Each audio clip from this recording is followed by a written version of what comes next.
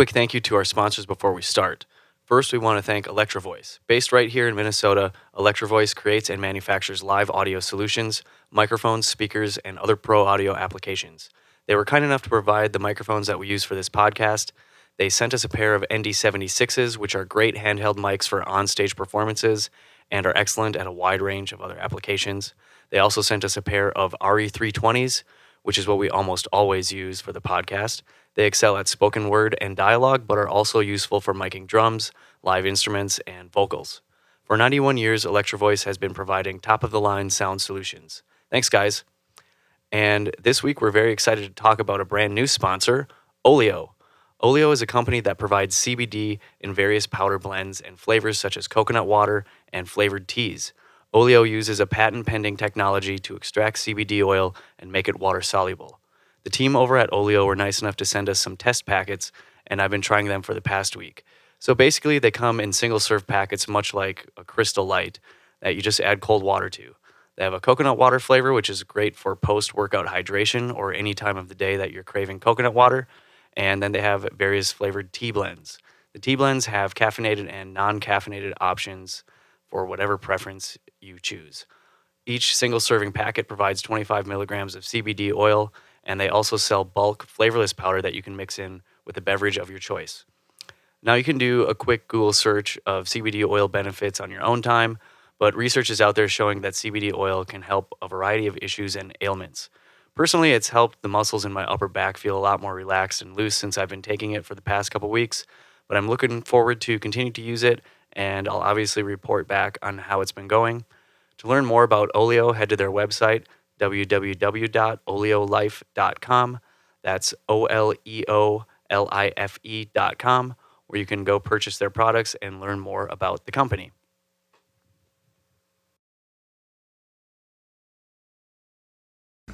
I can't do that. Yo, what up? Welcome to the Green Room Podcast. Are you okay? Yeah. Welcome to the Green Room Podcast. This is a special edition. Give it a try, Pat. I want to try to make that noise. Okay, go. Are you okay? I can't do it. I can't trill my R's. Okay. Can't do it. That's okay. Anyway. God damn it. Moving on. Welcome to the Green Room Podcast, y'all. We know you're super stoked to be in here. We are too, because we got a special guest this week. Her name is Anna Yvette. You might have seen her on some tracks with some of the biggest artists in electronic music right now and some of the biggest labels in electronic music right now. She's super badass and an authority on royalties, performance royalties, sync, licensing, publishing, etc. And super exciting. She's got a song coming out, speaking of syncs, coming out on Forza Motorsport 4 or Forza Horizon 4 this Friday. And everybody's played that freaking game. So it's been around forever. Today, you guys, go peep it. It's out now. Go play the game. And she has a contest going on, so you can peep details on that in the interview. But we're just going to send you off. She's a super, super tight vocalist, singer, songwriter, producer, primarily producer, because women like that first. We're not the fucking singer. We're producing our shit too, and I just want to clarify that. Anyway, Anna Yvette, what's up, girl? Our first guest tonight is introducing special guest. Let's do this. You're listening to Green Room Podcast.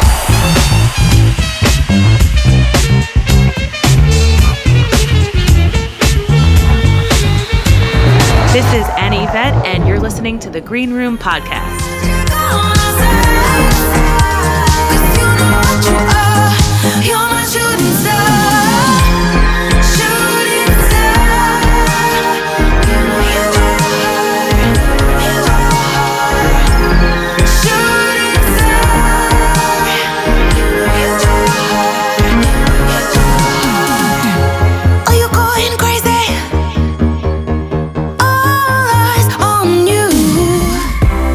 Riding down the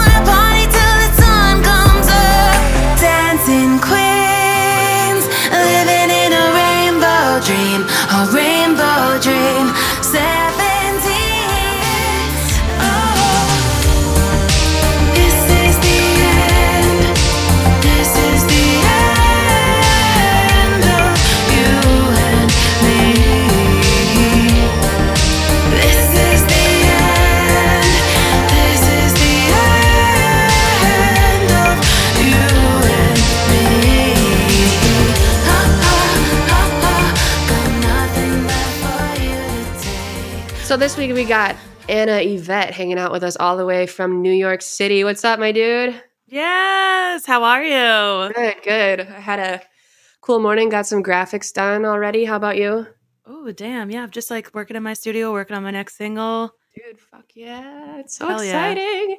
Yeah. So, okay. I think I first ever saw you as a feature on some really dank Monster Cat tracks that I was like obsessed with a few years back. So it's like so surreal to be like, you know, Facebook friends. This is another one of those interactions where you're like homies with someone you've never actually met. Yeah, like the URL connection. Yeah, exactly. It's like, oh, I know you though. But yeah, anyway, I've been listening to you for a hot minute. It was super exciting to finally have a connection with you, and especially right before you started doing all this awesome solo stuff. So do you want to tell us a little bit about what you do? Yeah, sure. I mean, I've actually been a producer for a really long time, but I was mainly producing like pop and hip hop, like just behind the scenes and writing. And then I sort of stumbled into EDM because I don't know, like I've always loved dance music, but it's also just so fun. Like you get to work with so many different producers, so many different genres. You're constantly like learning new things. So it just sort of happened by accident. And then I just like fell in love with it. And over the years, you know, I feel like I've been lucky enough to be able to like cultivate a fan base, because I feel like the EDM community is like, there's nothing like it. I mean, I'm sure you like you feel the same way. Like, yeah, no, definitely. So supportive. Yeah, after like years of just doing kind of features, I was like, yo, like I have all this music that I make that I never put out or I'm selling to other people. And I just was like, yo, I need to put some shit out. Yeah, that's awesome, dude. And what was your first one? Rainbow Dream? Was that the first drop? Yeah, so that was like my first solo song in a hot minute. That was awesome. Okay, and so I had a question for you on that track you did with Laura Brem, who, if people don't know who we're talking about, she's another awesome, badass chick vocalist. And I assume y'all produced that together as well? Yeah, actually, the story for that track is so cool because I flew out to Colorado and I stayed with her for a week and we wrote like tons of songs. So we like started that song, like writing it. We just like wrote it. That's it. We didn't even record anything. And we wrote like the first verse and that's it. And we didn't really have anything else to go on it. And then I was like, oh, I'm like, I usually spend every summer in Rhode Island. I have like tons of family there. Like we've been going there since I'm like a kid. My family's been going there forever. So I was like, yo, why don't you come out to Rhode Island? We'll like write, beach, you know, whatever. And then I was actually house sitting for my good friend Sandra. And we were like in her kitchen, like just chilling, writing, whatever. I was like, this song needs a hook. We need a hook. And I just like, I don't know, I just wrote it. And then all of a sudden the rest of the song just kind of came together, like, and we did it like in her kitchen. Like I set up my like That's so studio amazing. monitors. Yeah, like and she recorded it like in the closet upstairs. Like Laura recorded her verses. And then I came home and then I finished off the production for it, you know, like, and I, you know, the harmonies, any other extra stuff. And that guitar actually was also recorded in Rhode Island in Sandra's closet. That's amazing. I feel like the coolest songs just have like the smallest, like the biggest yet smallest backstories. Like the ones that I work the least time on end up being some of the most fire things that I ever did. And like, not saying that you spent the least time on it, but writing that, you know, sounds like it was pretty effortless and that it just like, at least writing the song itself was pretty easy. It was so easy. And then it was funny because we didn't know, because like I really love like synthwave and that 80s vibe. And I just couldn't get like Pat my is drums. rejoicing over here, by the way. He loves synthwave. That's like my fave. Like that's, I don't know, that's always in my jam. So that's why I reached out to Fool and he actually helped finish off the tracks. Like I just couldn't get the drums to sit right. And I don't know, like he just has like, oh God, he's so talented. It's like not fair. He has a new EP coming out, by the way, which you have to check out. It's just, oh man, he's so talented. His name is Fool? Yeah, Fool, but it's FOOL. Like, and there's a period in between because it stands for, can I curse on this podcast? Yeah, go for it. Fucking go for it. It stands for Fuck Our Ordinary Lives.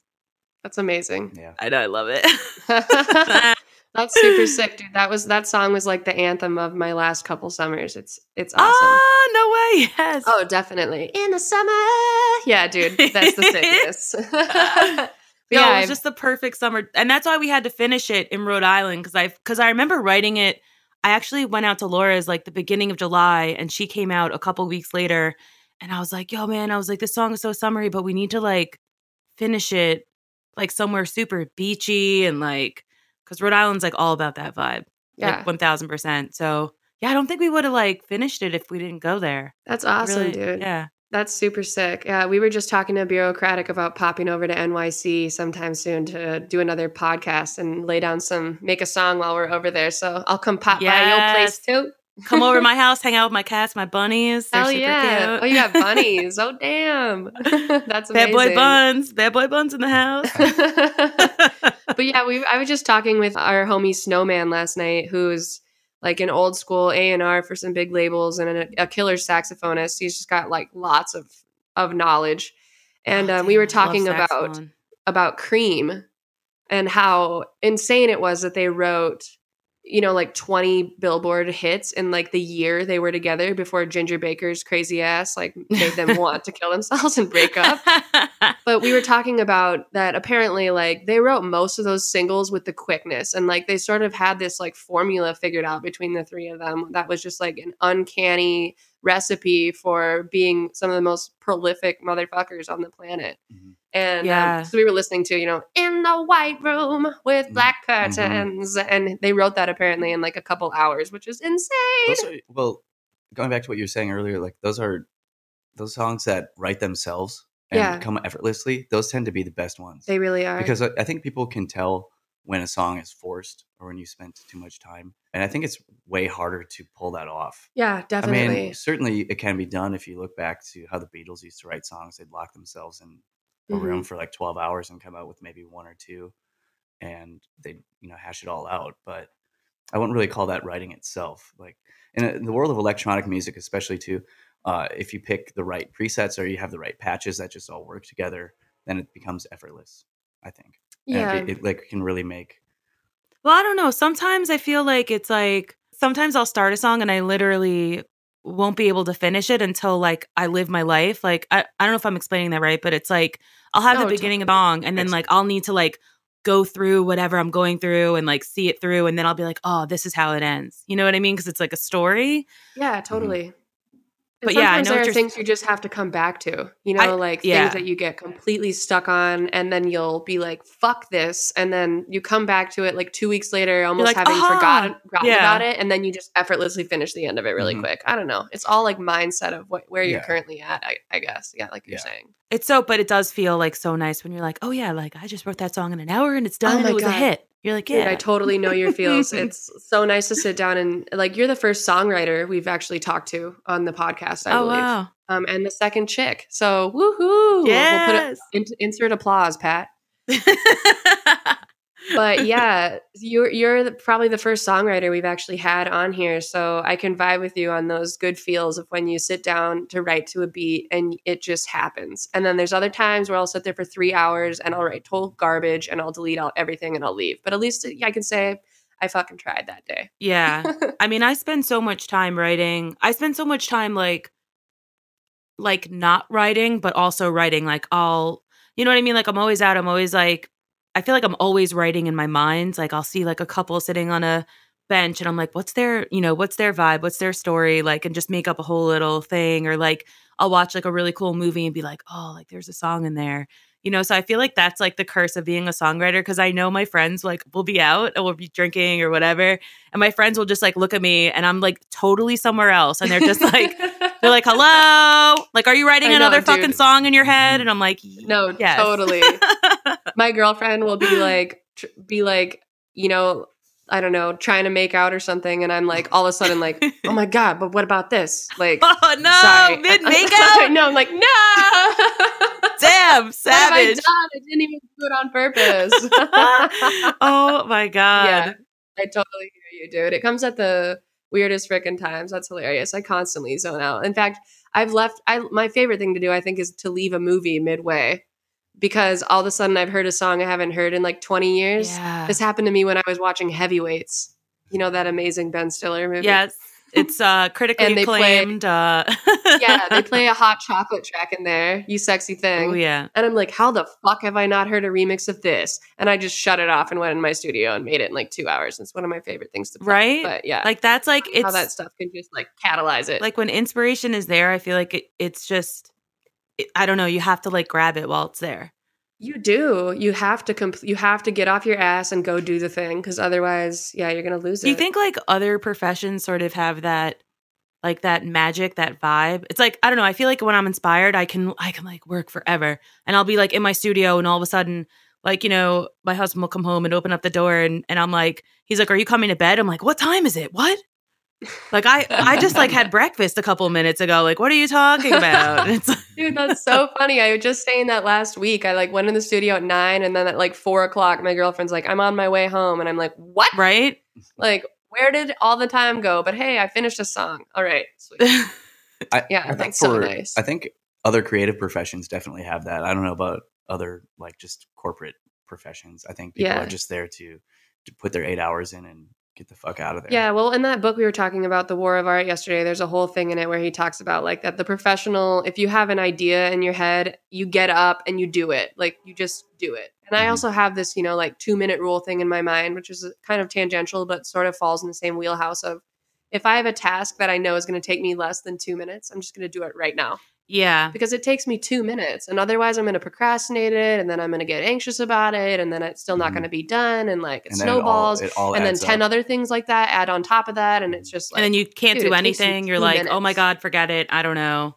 Yeah, it's bad. Yeah, I'm frozen in procrastination now because I ruined everything. No, totally. I feel you though. I have to have that 2-minute rule or I wouldn't get anything done. That's like a really good rule. I'm definitely going to apply that for real. Thank you. It's a fun one. Yeah, and I think I read it on, you know, some cool BuzzFeed article that they stole from Reddit, probably like 10 top 10 things that productive people do or whatever. But yeah, that was a good one for sure. Yo, I mean, I also feel like that's so like anything you could, I feel like I'm always searching for like how to be more productive, because it's tough when you're like a professional musician and or even just a creative person. You don't have like, yeah, we have deadlines, but you're like in charge, you know, no one's over your shoulder. You know, like, okay, like this is due at this time or whatever. Like, it's all on you. So, like, exactly, you have to find. You're breathing over your shoulder. Right? Like, exactly. And it's like, I feel like I'm always like, I write things down a million places. I have like reminders on my phone. Like, you know, it's. Yeah, no, totally. Yeah. And I think I brought this up this morning to somebody else, but I've been going through the Friends series lately, just on the background while I do like freelance design or whatever. Yes. There's this part in there where Rachel at one point is talking about how she's sick of working at the coffee shop, and she moved to New York to do fashion, and like how is she still at the coffee shop, and she was so sick of it. And Joey was like, "You need the fear." And she's like, "The what?" And he's like, "You need to quit your job so you have the fear." Yes. And that was like totally a thing for me. You need the fear. You need to quit your job so you're like, "Oh my God, if I don't figure this out, I'm fucked." Yo, well, you know like, what? That actually happened to me. Like, I remember, because I used to be like an event planner, and I would do like web design for, I don't want to say where I used to work, but yeah, it's all good. But yeah, like they were like so amazing, and I was like working full time, but then I would go to the studios and like work all night, and I was like barely sleeping. And I like, you know, they kind of low key said to me like, "Look, like we know you're doing music." They were so supportive, but they were like, "But you're not doing your job." So they were like, "Look, we're going to fire you because then you can collect unemployment." And I was like, "Yes, like, thank you." I was like, "Oh my God." Yeah. Like that's the biggest gift. But let me tell you something, when you live in New York and you get unemployment, oh yeah, that's not paying for anything. It's like nothing. Yeah. Like you can afford to live in your car. That's pretty much what unemployment covers. So, you know, I had like a real fire under my ass, and I was like, okay, fuck, like I have to make this fucking happen. So literally, like I got like technically fired in March, and then I had a major label deal, like a single deal in place by July. Damn, hell yeah. And can you say where that deal is? Yeah, so it was actually, I was in like a producer duo group, and it was called F&A, and we did like a cover of Take Me Home Tonight by Eddie Money. And yeah, we got it signed to Big Beat. Nice. Yep. That's awesome. And that leads us into what we wanted to talk to you mostly about today, besides your solo stuff, was royalties. Oh, girl. Oh, girl. Don't even get me started. I can't even get started. We need you here to explain all the things to us. Yeah. So, you know what's so crazy to me? I wish somebody, when I first started out, had kind of like broke it down for me in a really simple way, because I've made so many mistakes, and I've done so many stupid things. And I feel like the people who were handing me these deals or whatever, like it was like super predatory the way that they were handling these things because they weren't giving me the information. So, for example, like for a while, I was doing hip hop beats and hooks. And every song, there's like 2 parts to a song. There is the master side, and then there's the publishing side. So the master side is like the master recording, right? So like that's where there's like a whole like way that you get paid out for a master recording. And typically, you know, when you sign a track to a label, they'll sign the master. But they don't. So now makes sense. The other half is the publishing, which is the actual composition of the song. So that's like the instrumental pieces and the lyrics and the melody, right? So that's like a whole other side of the song. The labels usually don't have anything to do with that. And the publishing side is your performance royalty. And you can collect that through like your performance royalty organization like BMI, ASCAP, CSAC, all those things in America. And if you're overseas, like if you're in Europe, I think we're the only country that has like options because of capitalism, but like overseas, like in, why do I keep saying overseas? Sorry. In Europe and other countries, they usually typically only have one organization per country. Really? Right. Yeah. I think Australia only has right. one. I had to work with that a few times. That's interesting. So basically when I first started out, like I would do these beats and hooks, and then someone would be like, okay, like here's $500. I'd be like, oh my God, yes, like I'm fucking rich. Yeah. You know what I mean? Like I was like, no, totally. I thought I was like in the money. $100 for my first DJ gig. I was like, $100, right? You're like, I'm fucking rich, but like it's important. Comparison, like at least you're like I'm getting paid for what I love. This is fucking sick. So yeah, no, totally. You know, but in reality, what I just did was a buyout, which means I can't collect on the publishing and I can't collect on the master recording. Right. So that's forever. And I think that's what people don't understand, especially when you're first starting out. Like you make money off of music forever. That's like your mail money. And I was saying that literally on a recent podcast that we did, is that like, that's kind of exciting. We were saying it might be a little depressing when you like eventually maybe start dwindling. Yeah, but you never know. Like, you know, like what if someone samples your shit in the future and you're like 60 and you're like, woohoo! Like, yeah, no, I completely agree and like retain that optimism for that exact sort of thing. Or even like if somebody, so for example, like let's say I write a song and somebody covers it, right? They collect on the master side because they recorded a new version of it, but they don't get any of the publishing. Only I do. And you also have to approve that cover via the label as well, right? Yeah. Mm-hmm. The label or whoever owns the copyright. So like, since like, okay, let's say you don't have a publishing company and you're self-published, like you have to approve it. Yeah. Right. Yeah. Okay. And a cool, not a cool, a kind of fucked up example of how things can go awry with this. We have talked about this in the past, I think before Pat, but George Clinton. Oh. Yeah.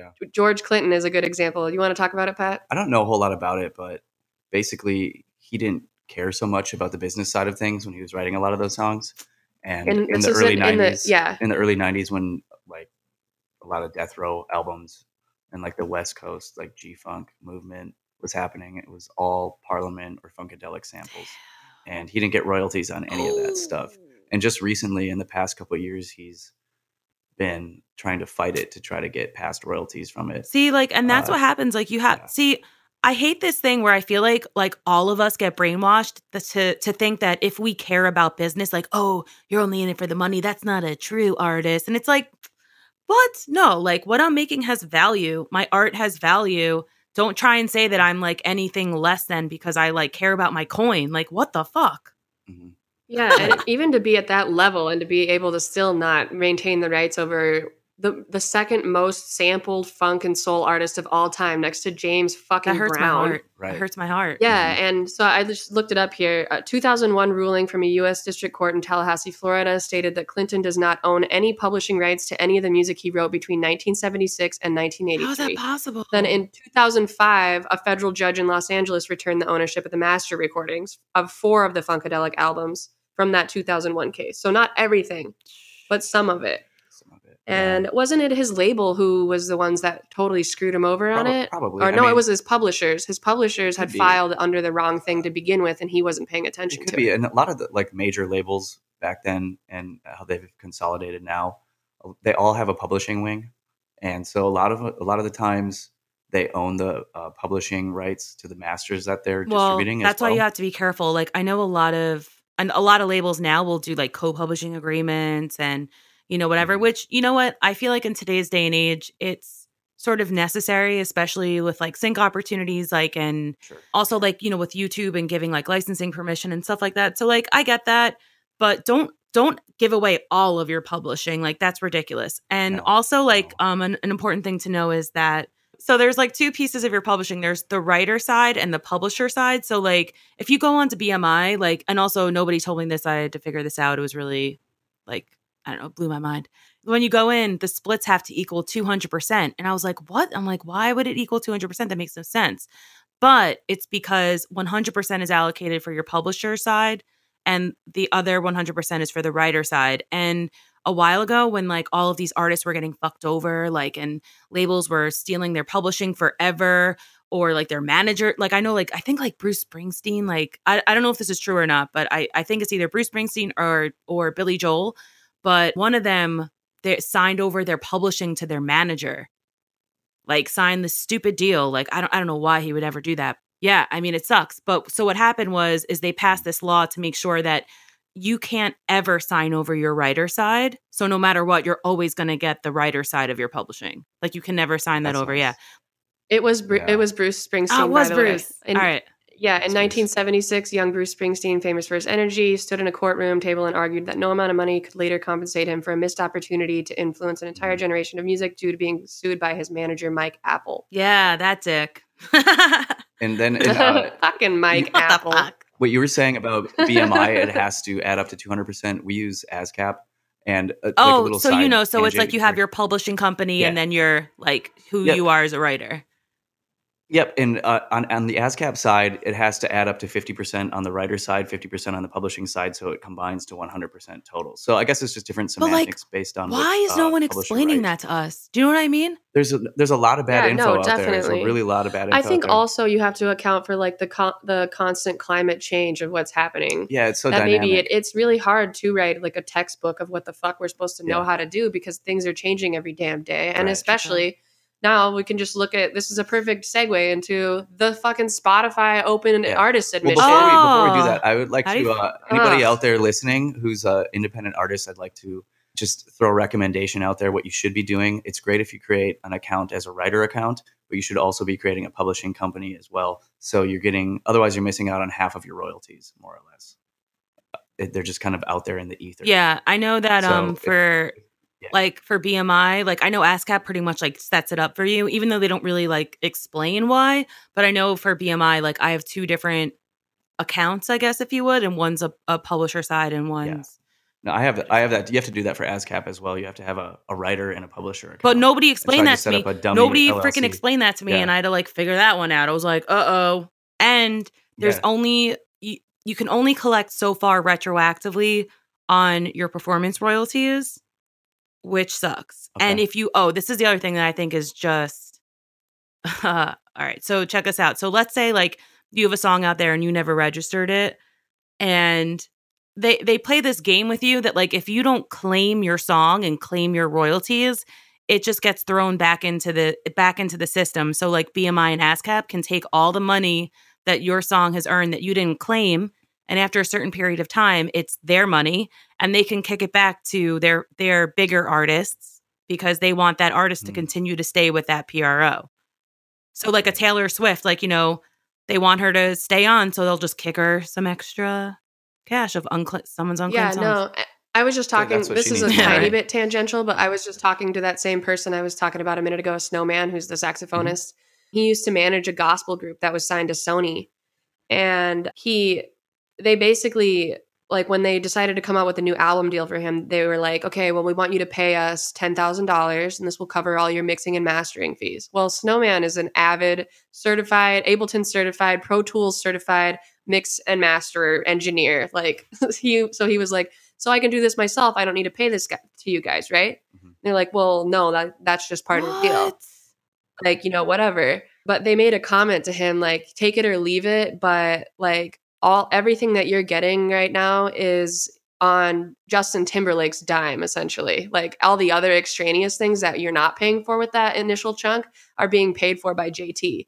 And so they just have like hundreds of these little plebe artists that are having to pay in to be signed, on top of the fact that That's like a pyramid scheme. The money's trickling down from the largest artists that you're saying is getting extra money from these labels from people that aren't collecting their royalties. Right. Anyway, it's just such a clusterfuck. That's why I feel like, the more like podcasts like this exist, and the more like we all talk about it within our community, like the more educated we are, and we can use that just to have two legs to stand on and say, no, like that's not legal, or no, that's not fair, or why would I do that? And have the courage to actually know that like if you speak up for yourself, you're not gonna definitely be fucked. But then there's also these large labels just like prey on naivety. Yes. They really do. So it's tough. And you have a podcast as well, don't you? Like the best lawyers in the country too. Yeah, so. Anna has her own podcast as well where she's talked about this before. What's Over it called? the Neon Rainbow, which okay, yeah, I'm actually. You guys should go. The check next that one out. is if you guys are interested, we're doing another one on how to self-release, because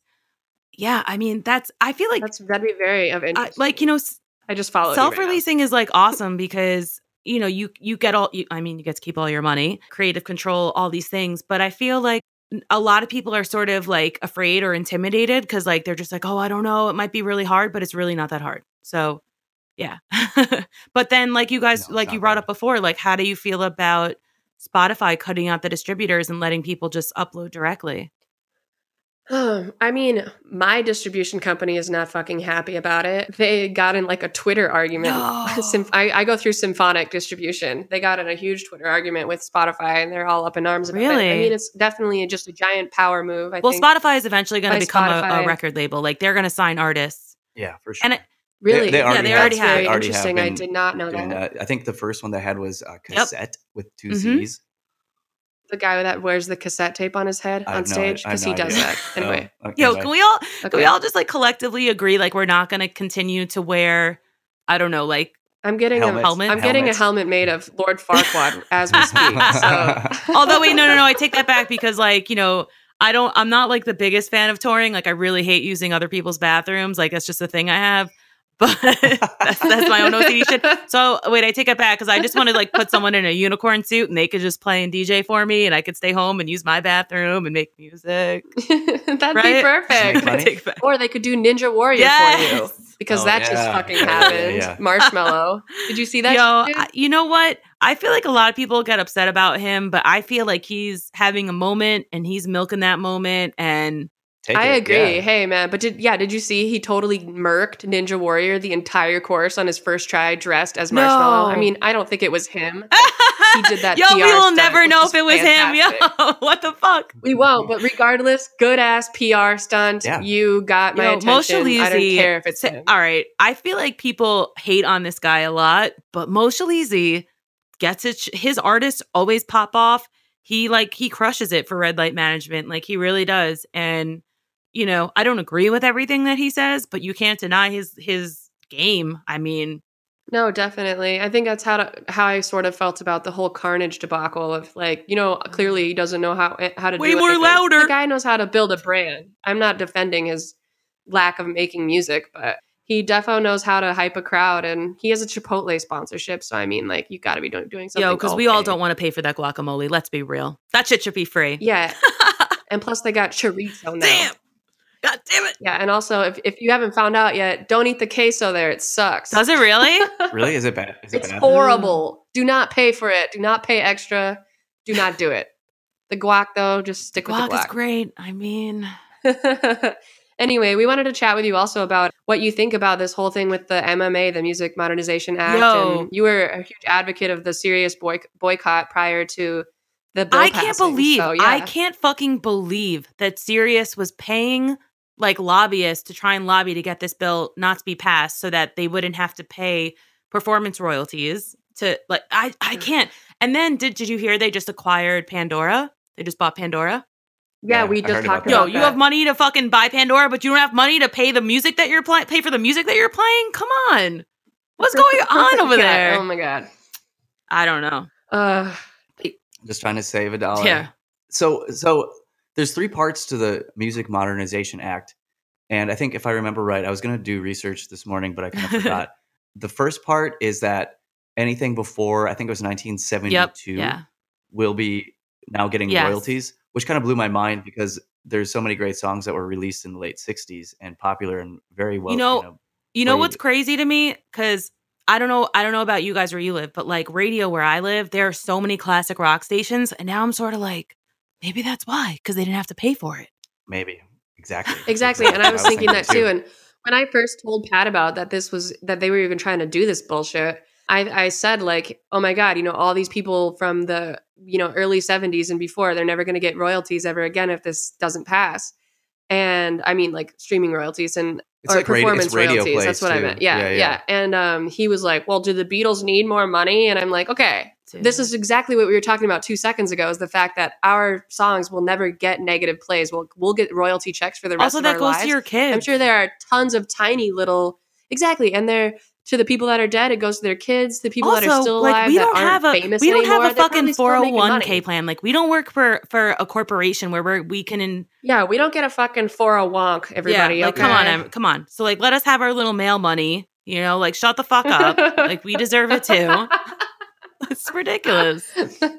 No, totally, dude. I couldn't even believe that shit was happening. But that's good. I think a lot of the classic rock bands are doing okay, like the big ones. Every once in a while, you hear a weird, obscure B-side from some band, and maybe they need their, half a nickel. Yeah, but how many times have you found a song that's like literally 50 years old and you're obsessed with it all of a sudden? Like, I've been obsessed with that Bretton Wood song called Oogum Boogum, and it's from like the 60s. I think it'll really help for like some of that early Motown stuff and early soul stuff. Oh, yeah. Oh, my God, yeah. I think it will really help for a lot of obscure 40s and 50s songs that Sirius Satellite Radio has stations dedicated to the 40s and 50s. Okay, and we were talking about this as well. On the Music Modernization Act, there was like a third part to it where they decided to add royalties for producers. Do you guys know what the deal is with that? I'm not sure exactly how that works out or who's setting the rates. Yeah, I think that was like kind of like a recent addition, but I feel like that was sort of like a wording thing because all right. I feel like producers back in the day they were more of like an engineering type person. Do you know what I mean? And they would sort of sit there and put the songs together and maybe do some arranging or whatever. But I feel like back in the day, they weren't as concerned with having a piece of the publishing. They were more concerned with points on an album. But now that, nobody's really selling physical copies of albums unless you're, I don't know, like a huge, massive act and people just want to buy a physical album. I don't think that matters anymore. You know what I'm saying? Like, everything changes so much. Right. Well, I think what it's going to, from how I read the section of that, of the law, is that it's going to add, like, if you're using a performance right organization, the drop down as a composer, arranger, et cetera, et cetera. I think there's now going to be a space for producer/engineer that can get percentages of the publishing based on however you set it up. So, I mean, I guess it depends, like, because I mean, for example, like, 2%. I always produce all my own vocals, like, always. So that's why, like, I would get so pissed off that people would the way that they treat featured vocalists. And I'm just like, yo, I'm doing just as much work as you are, probably more. Because, like, to mix a vocal, that shit is hard. Yeah. Yeah, dude, I hear you. It's so 100%. time consuming. I get really kind of pissy too when people like, I'll run my vocal through Isotope, honestly, because I want it to sound like the compression that I put on it. Then you're allowed to put a little side chain on it or whatever. But yeah, I don't know. I hate it when I send over, people ask for untreated I'm not doing it. I'm like, okay, I know what makes me sound good. I honestly feel like the best way to sort of avoid that is to just be like, you know what? Like, I have my sound and this is my sound as an artist and the way I produce my vocals a part of my sound. So take it or leave it. Like, yeah, that's good advice. Definitely. I mean, but it is. I feel like also it makes you like a better writer. It makes you a better singer to produce your own vocal. And I think in the long term, it makes people respect you more. Like, I was reading this book, Essentialism, lately, and one of its main points is that it's learning how to say no to people. Yeah, it's hard.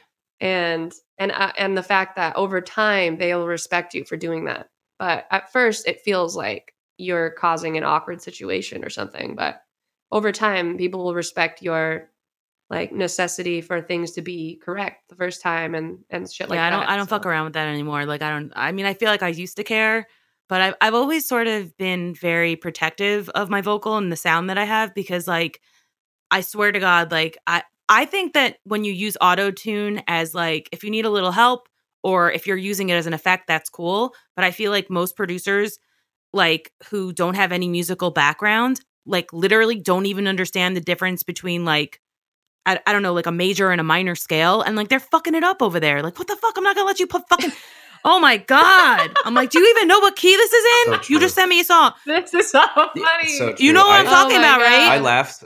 Dude, I laugh so hard when I watch YouTube videos and it's like somebody trying to like come up with a beat and this and that.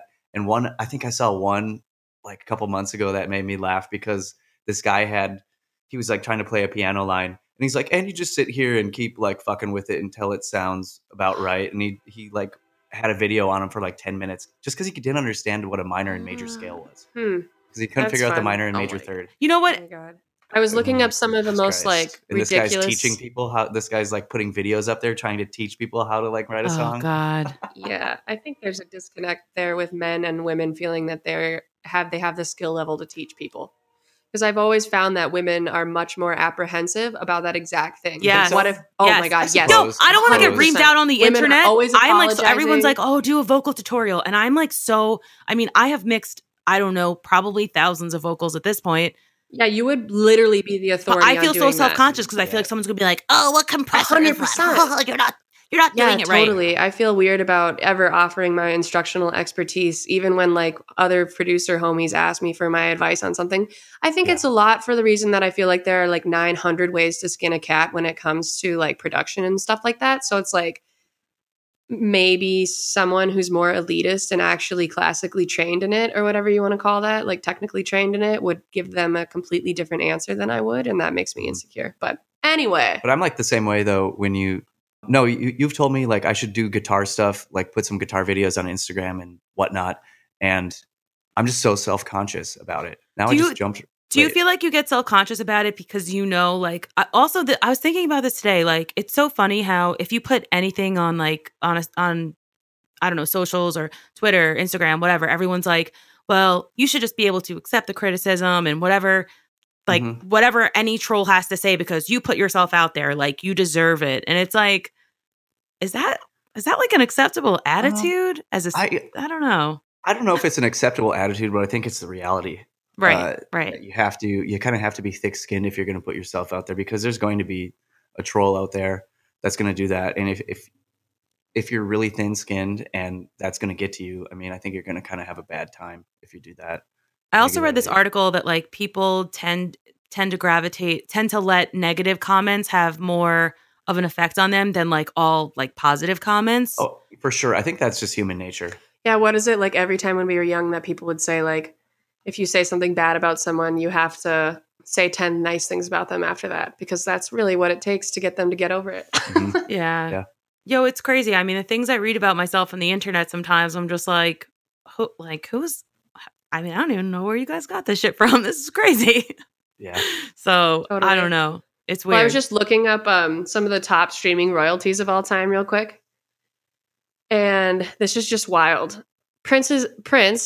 So we're talking about, because we're in Minnesota, we got to talk about Prince. Yes. Who's sold more than 1 million records worldwide. Came to mainstream prominence as a major label signed on Warner Brothers. His 1982 breakout album, 1999, top charts. And then in 1984, his cinematic and musical follow-up, Purple Rain. Purple Rain. Wow, that was really weirdly harmonized. Well we didn't even know. Shit. Oh my God. Okay. Holy shit. I just need to collect myself from that shit. Instagram. Guys, we are not in the same room. Just so everyone knows, like we are 2,000 miles away. Yeah. So like, we definitely need to collab in the future with that harmony. Yeah, right Pat, there. will you throw a little auto-tune on my fine self? Okay. Yeah. Anyway, okay. Key of G. Hilarious. Was that what it was, girl? Okay. I have no idea. I'm going to go with A minor. I'm going to put it key of G so it's going to sound weird. I will be like, I'll just be one of those patriarchy guys out there just pretending I know what I'm doing. Jesus. Okay. It was you. Oh my God. Okay, so Forbes first recorded Prince's earnings in 1986 when he banked an estimated $15 million in pre-tax on the success of one song.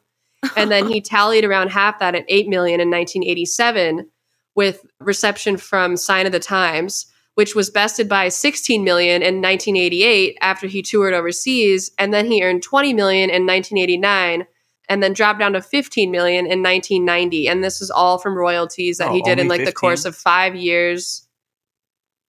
And those are mechanical royalties. Purple Rain. Yeah. Really? Or performance That's royalties. Purple Rain? Mechanical. That's just Purple The Rain. song or the album? The whole like tracks from the album. Okay. And the reason I sort of brought this up is because I was talking to somebody last night about Purple Rain, and I don't know how we got on the topic of like censorship and stuff, but actually in 1984 when he released Purple Rain, Al Gore's wife, her name is Tipper, which Tipper. is funny. Mhm. She grabbed a copy of Purple Rain for her 11-year-old daughter, and she was listening to it with her, and they put it on, and Darling Nikki came on, and the first line of that is, I knew a girl named Nikki. Guess you could say she was a sex fiend. I met her in a hotel lobby masturbating with a magazine. And she freaked the fuck out. And actually, she not know who Prince was? Like, I mean, did she think it was like a kid? Like, oh, Purple Rain, that sounds... Her comment about it was, what? The vulgar lyrics embarrassed both of us. At first I was stunned, but then I got mad. And millions of Americans were buying Purple Rain with no idea of what to expect. Thousands of parents were giving the album to their children, many younger than my daughter. And the outrage actually led to the formation of the Parents Music Resource Center, which is the people who then in turn came up with the parental advisory sticker that everybody knows. That's a whole today. cool story too. She was spearheading that whole movement because of, I didn't realize it was because of this album. It was all because of Darling Nikki. All because she didn't want to be a parent and listen to that shit fucking first. Like, what's wrong with you, bitch? They wanted to like heavily censor things. And throughout the 80s, actually like a big opposer of her who went to court was Dee Snider from Twisted Sister. Oh, and yeah. He's a Long Islander. You know we can't keep our mouths shut. Yeah. And he'll like gladly talk about it. Anybody who's interested out there can go just Google it and you'll find pages of. Listen. It says it right here. Twisted Sister frontman Dee Snider earnestly explained that their song "Under the Bridge" was actually a song about surgery anxiety, and Frank Zappa.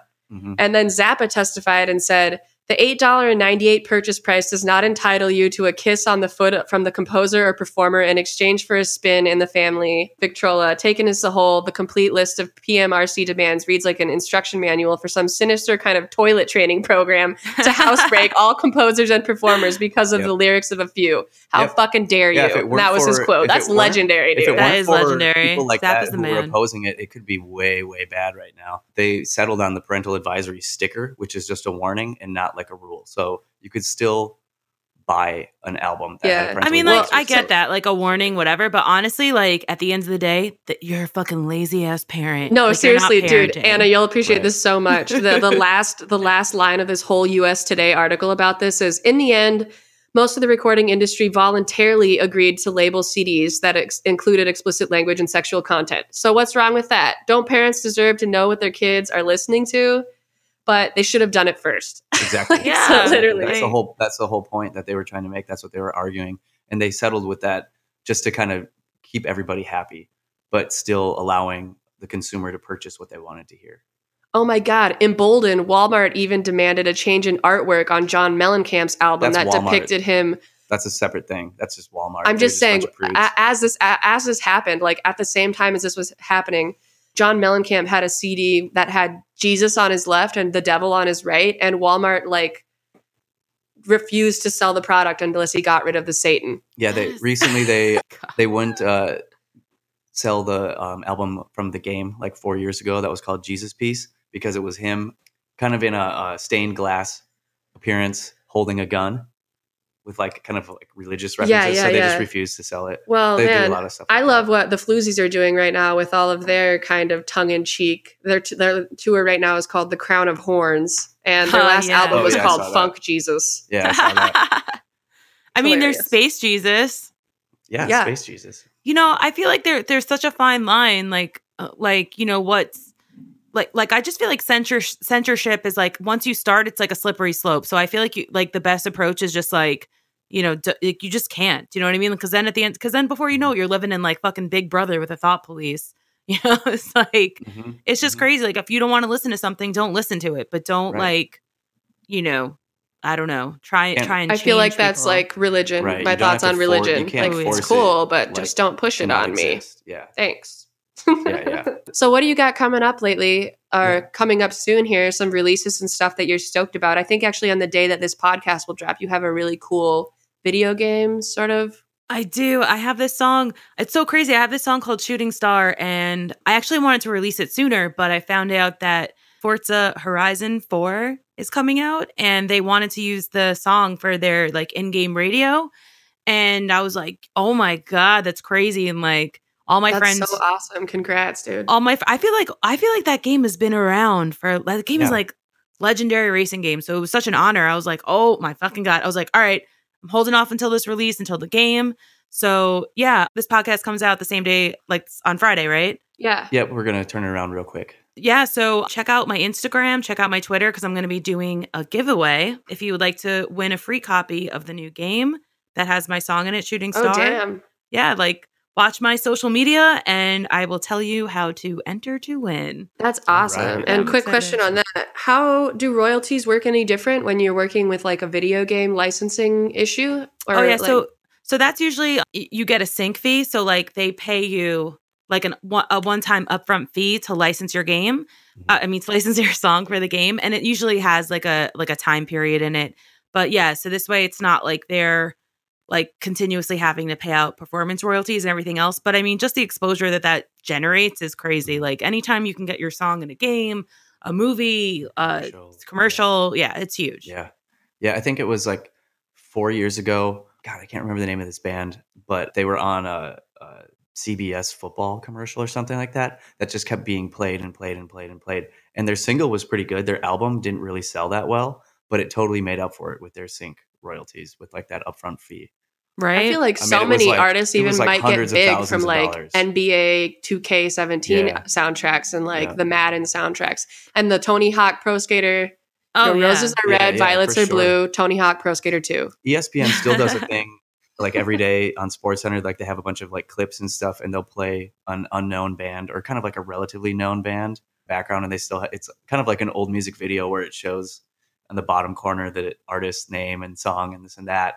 And I think they pick that so they can get away with like lower sync rate or like. Well, I won't name the companies that do this. However, like I feel like it's really. I feel like okay, like like regular people, like they see your song in a show or whatever, and they're like, oh my God, you must be a millionaire. Where are we going for dinner? And you're like, okay, listen, that is not how it works, my friend. Yeah, how about you go stream my shit for like 10 days and fall asleep, and then I'll buy you dinner, motherfucker. These guys from Minneapolis, my friend's band, they were never like a big thing around here, but they got one of their songs played on this MTV show, some sort of, I don't know, reality Laguna Beach. Yeah, like I've been in, I could tell you, I've been in a ton of those shows, and it's not really so much about the sync fee, but it's more about the people. Exposure. Yeah. What shows have you been featured on? What's that one with where the Real World, they fight each other? Oh, the challenge? Yeah, I've been on that a bunch of times. I've been on like a bunch of shows, and actually like at this point they won't even tell me. I just see it in my performance royalty, and I'm like, cool. Yeah.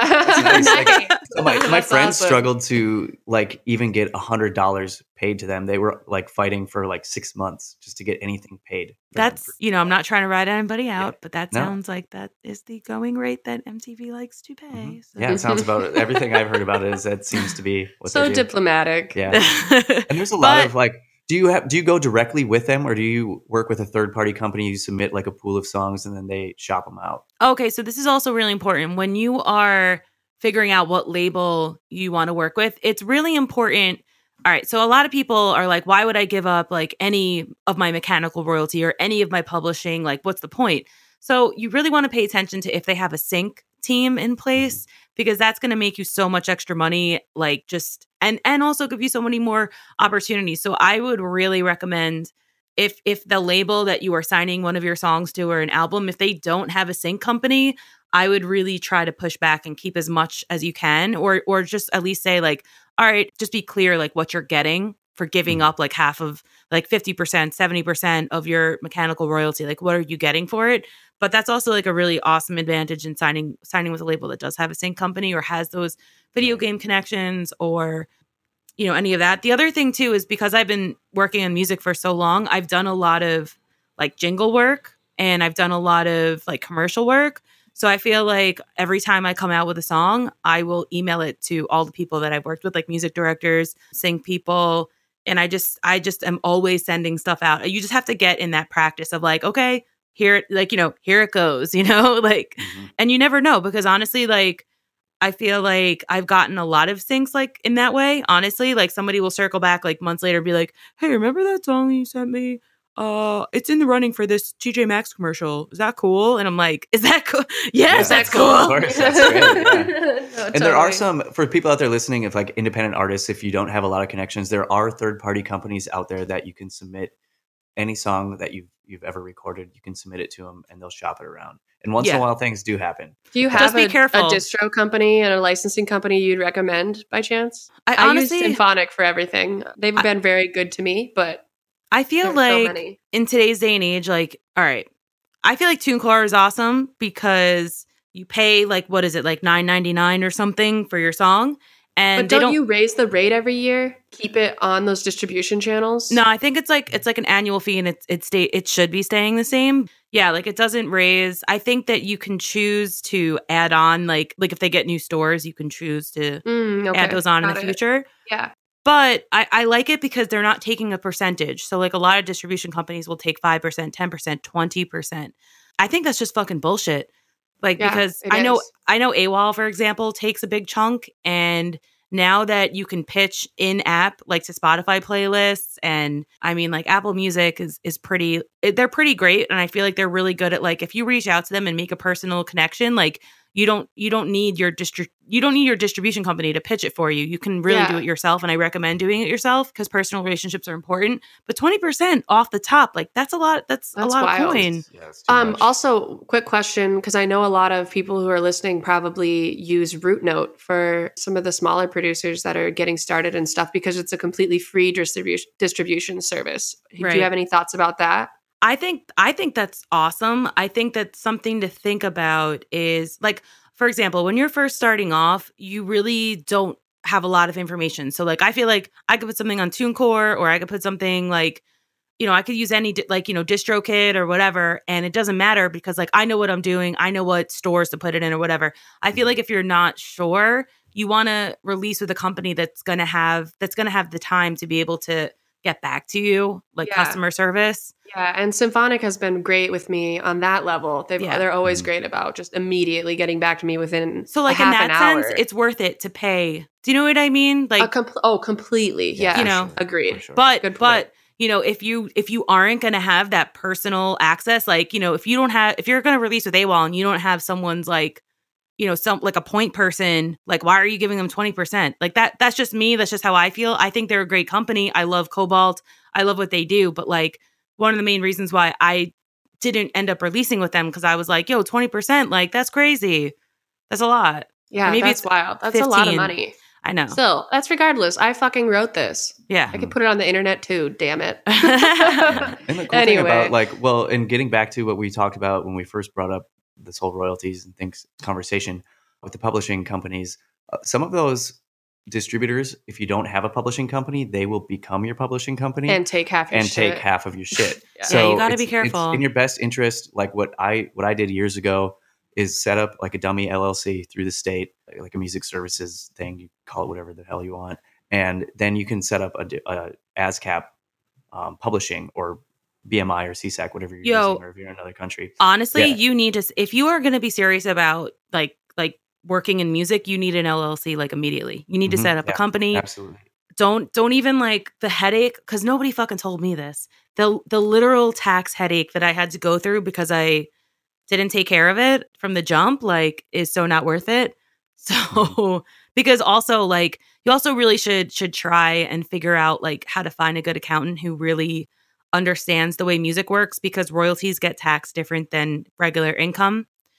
So yeah, you need to kind of educate yourself on that. That's a really good point that you brought up. But yeah, please take the time. You can go on LegalZoom and set up an LLC. It's not like impossible. And they're really great over there. We agree totally. We have a dummy company set up for just that reason. And I also found a CPA last year named Amy Atzel, for anybody who lives in Minneapolis or in the Twin Cities area. She's still going to work remotely. She's fantastic. She's got extreme knowledge for like entrepreneurial tax laws for the state of Minnesota, and was extremely helpful for me. It was so much different just finding my own CPA than going to like an H&R fucking Block. No, they don't know what they're doing. Don't do that. No, they please. don't. If you're an artist, find a CPA. It's not that expensive. Literally, I think I paid $125 this year to have her do everything for me. Isn't that so nice? And you're just she's like, fantastic. The anxiety of it, like, I mean, it's so nice when you have someone who actually knows what they're doing. You're just like, oh, it cool. really does. Worth She the literally money. was like, what's this from? Why did you do that here? And I'm like, I don't fucking know. I just thought I needed it. And she's like, you don't, get rid of it. Like, you know, just so nice to have somebody that could just like, it took me literally half an hour and she filed them. Like, oh bam. my God, that's a dream. I mean, I did have everything organized really well. I had all my receipts and expenses and everything actually ready to rock, but it was so quick of a process. She was for me. impressed with my Excel skills. I was teaching her things. Oh yeah, Excel. you want to know I what? forgot I sent you to her. Yo, we need to also have a talk, everyone. Learn Excel. Learn motherfucking Excel. Make everyone's life easier. You will have to use Excel. Yeah, I survive on Google Sheets. I survive. Yes, me too. I don't like Google Sheets because I used Excel for so long in corporate America. Yo, fair. That the it's close I know enough. the hotkeys are different. Hotkeys are but at the same time, the usability of the like interface of involving a group of people into that it's much different as well. Yes. Yeah, it's good. I mean, they do shared now in Microsoft Office. Yeah, but I don't have fucking Office. What are you going to do? Bounce it out into numbers for me so I can download it and then look at your dumb shit and then re-upload it in an Excel form and send it back over to you? That sounds like a blast. It's way easier to pirate Microsoft Office than it is any. I don't want Microsoft Office on my computer. But I don't want that shit. I don't want that shit either. No. Google Sheets. Google Sheets. Google Sheets. One of us. One of us. You're not one of us. Disagree. You're not one of us. Get out. I'm sorry, Amazing. Pat. Yo, I feel Pat. We're just abusing you. That's do my stuff. I just use and abuse this motherfucker. No, you know, I love him so much. He hates when I say that. So anyway, do you got anything else cool coming up that you want to plug, Anna? You're killing it lately. We're super stoked for you. Super stoked to have you on this cast for real. I'm just honored that you guys wanted to have me on. Yeah, no, new song, Shooting Star, comes out this Friday, and there's tons more music. Oh, you know what I want to talk to you guys about? Also, check out Hidden Sounds. It's brand new. We're actually going to start adding new members soon. But if you want to check out all of these independent self-release songs from your favorite artists, go check out. There's a playlist on Spotify, and we also do weekly Twitch streams every single Thursday, 2 p.m. Eastern Standard Time. Yeah, so that's 1 o'clock for the Minnesotans. Yeah, so check it out. Come chill with us and stream. We've got so many artists in there. We've got Varian, Ramesses B, Vila, Laura Bram, Holy Approaching shit. Nirvana. Dude, what is Vila doing lately? We were just talking about that Blackmail track, Let It Be, because of Vila. God, I love her. Oh my God, I love her. I know, me too. I love her. She's I'm fantastic. obsessed. She actually just did a stream last week and it was just phenomenal. Like, honestly, sometimes I feel like I forget how much music she's made, and B, just like how talented she is as a writer, a singer, and like she's just, oh my God. I have such like a professional music girl crush on her. I love her so much. It's like the days of our lives, like having a professional music girl crush on somebody. I mean, yes. But yeah, like definitely check it out. We're going to be adding new members soon. I mean, it's just a great community because you know what? Not everything is always going to fit on a label. And the reason why I wanted to start this group is because just like from a community standpoint, just to get like song feedback, business advice. I don't know, just like general, like being able to have a community, because it's really hard sometimes being an independent producer and a songwriter and you're, you know, by yourself in your computer, you know, like just in your own little world all the time. So it's really nice to just have that to bounce off of. And also because I found myself like, I have so much music that hasn't been released because I would send it to a label and they would say no. And that's fine. Every label should be curating the music that's on like their label, you know, that's what they're there for. And that's why they have their fan base, because they curate to that. Mm-hmm. But it sucks because after a while you don't want to get in this trap of only making songs that would fit on a specific label. So, and then feeling like, oh, I would release this, but no one's going to hear it. What am I going to do? So that's why we created Hidden Sounds, because we also just sort of like have this community and we all like promote each other's label releases and self-releases. So like things that probably like people would have missed, now they'll never miss it because there's a playlist for it and there's a Twitch stream and there's a Discord, and it's been like such a cool I love it. It's been really cool. That's awesome, dude. Yeah. That's super cool. I'm going to have to check that out. Yeah, please do. It's awesome. And, we are opening up membership soon. So, Megan, Ooh. Maybe you want to join us. I'm coming by ya. We have so many cool people in there. Like, I feel like I'm forgetting so many people. Like, we have like ambient producers. We have like Mr. Bill in there who's like, oh my God. Damn. Mr. Bill. Mr. Bill. Oh, my name's Mr. Bill and I make like cool songs and like my mascot's an egg.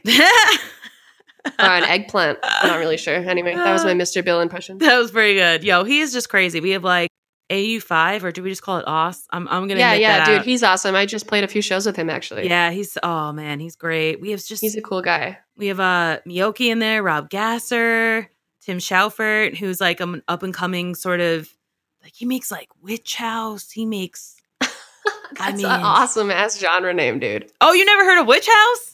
No. Oh, all right. Well, I know what I'm doing in like the next 5 minutes. Right. Yeah, you're going to go down that rabbit hole. See ya. Oh, boy. R.I.P. Yeah. All right, man. Well, thank you so much for hanging out with us. Thank you really for having appreciate me. it. Yeah, no problem. And we'll have you on again, definitely. Well, All right, hopefully we'll next have time you guys will be in New York. No, definitely. We'll make it happen. Yes. Guys, thank you so Awesome. much. I really appreciate it. Yeah, no problem, girl. We'll talk to you soon. All right. Take care, guys.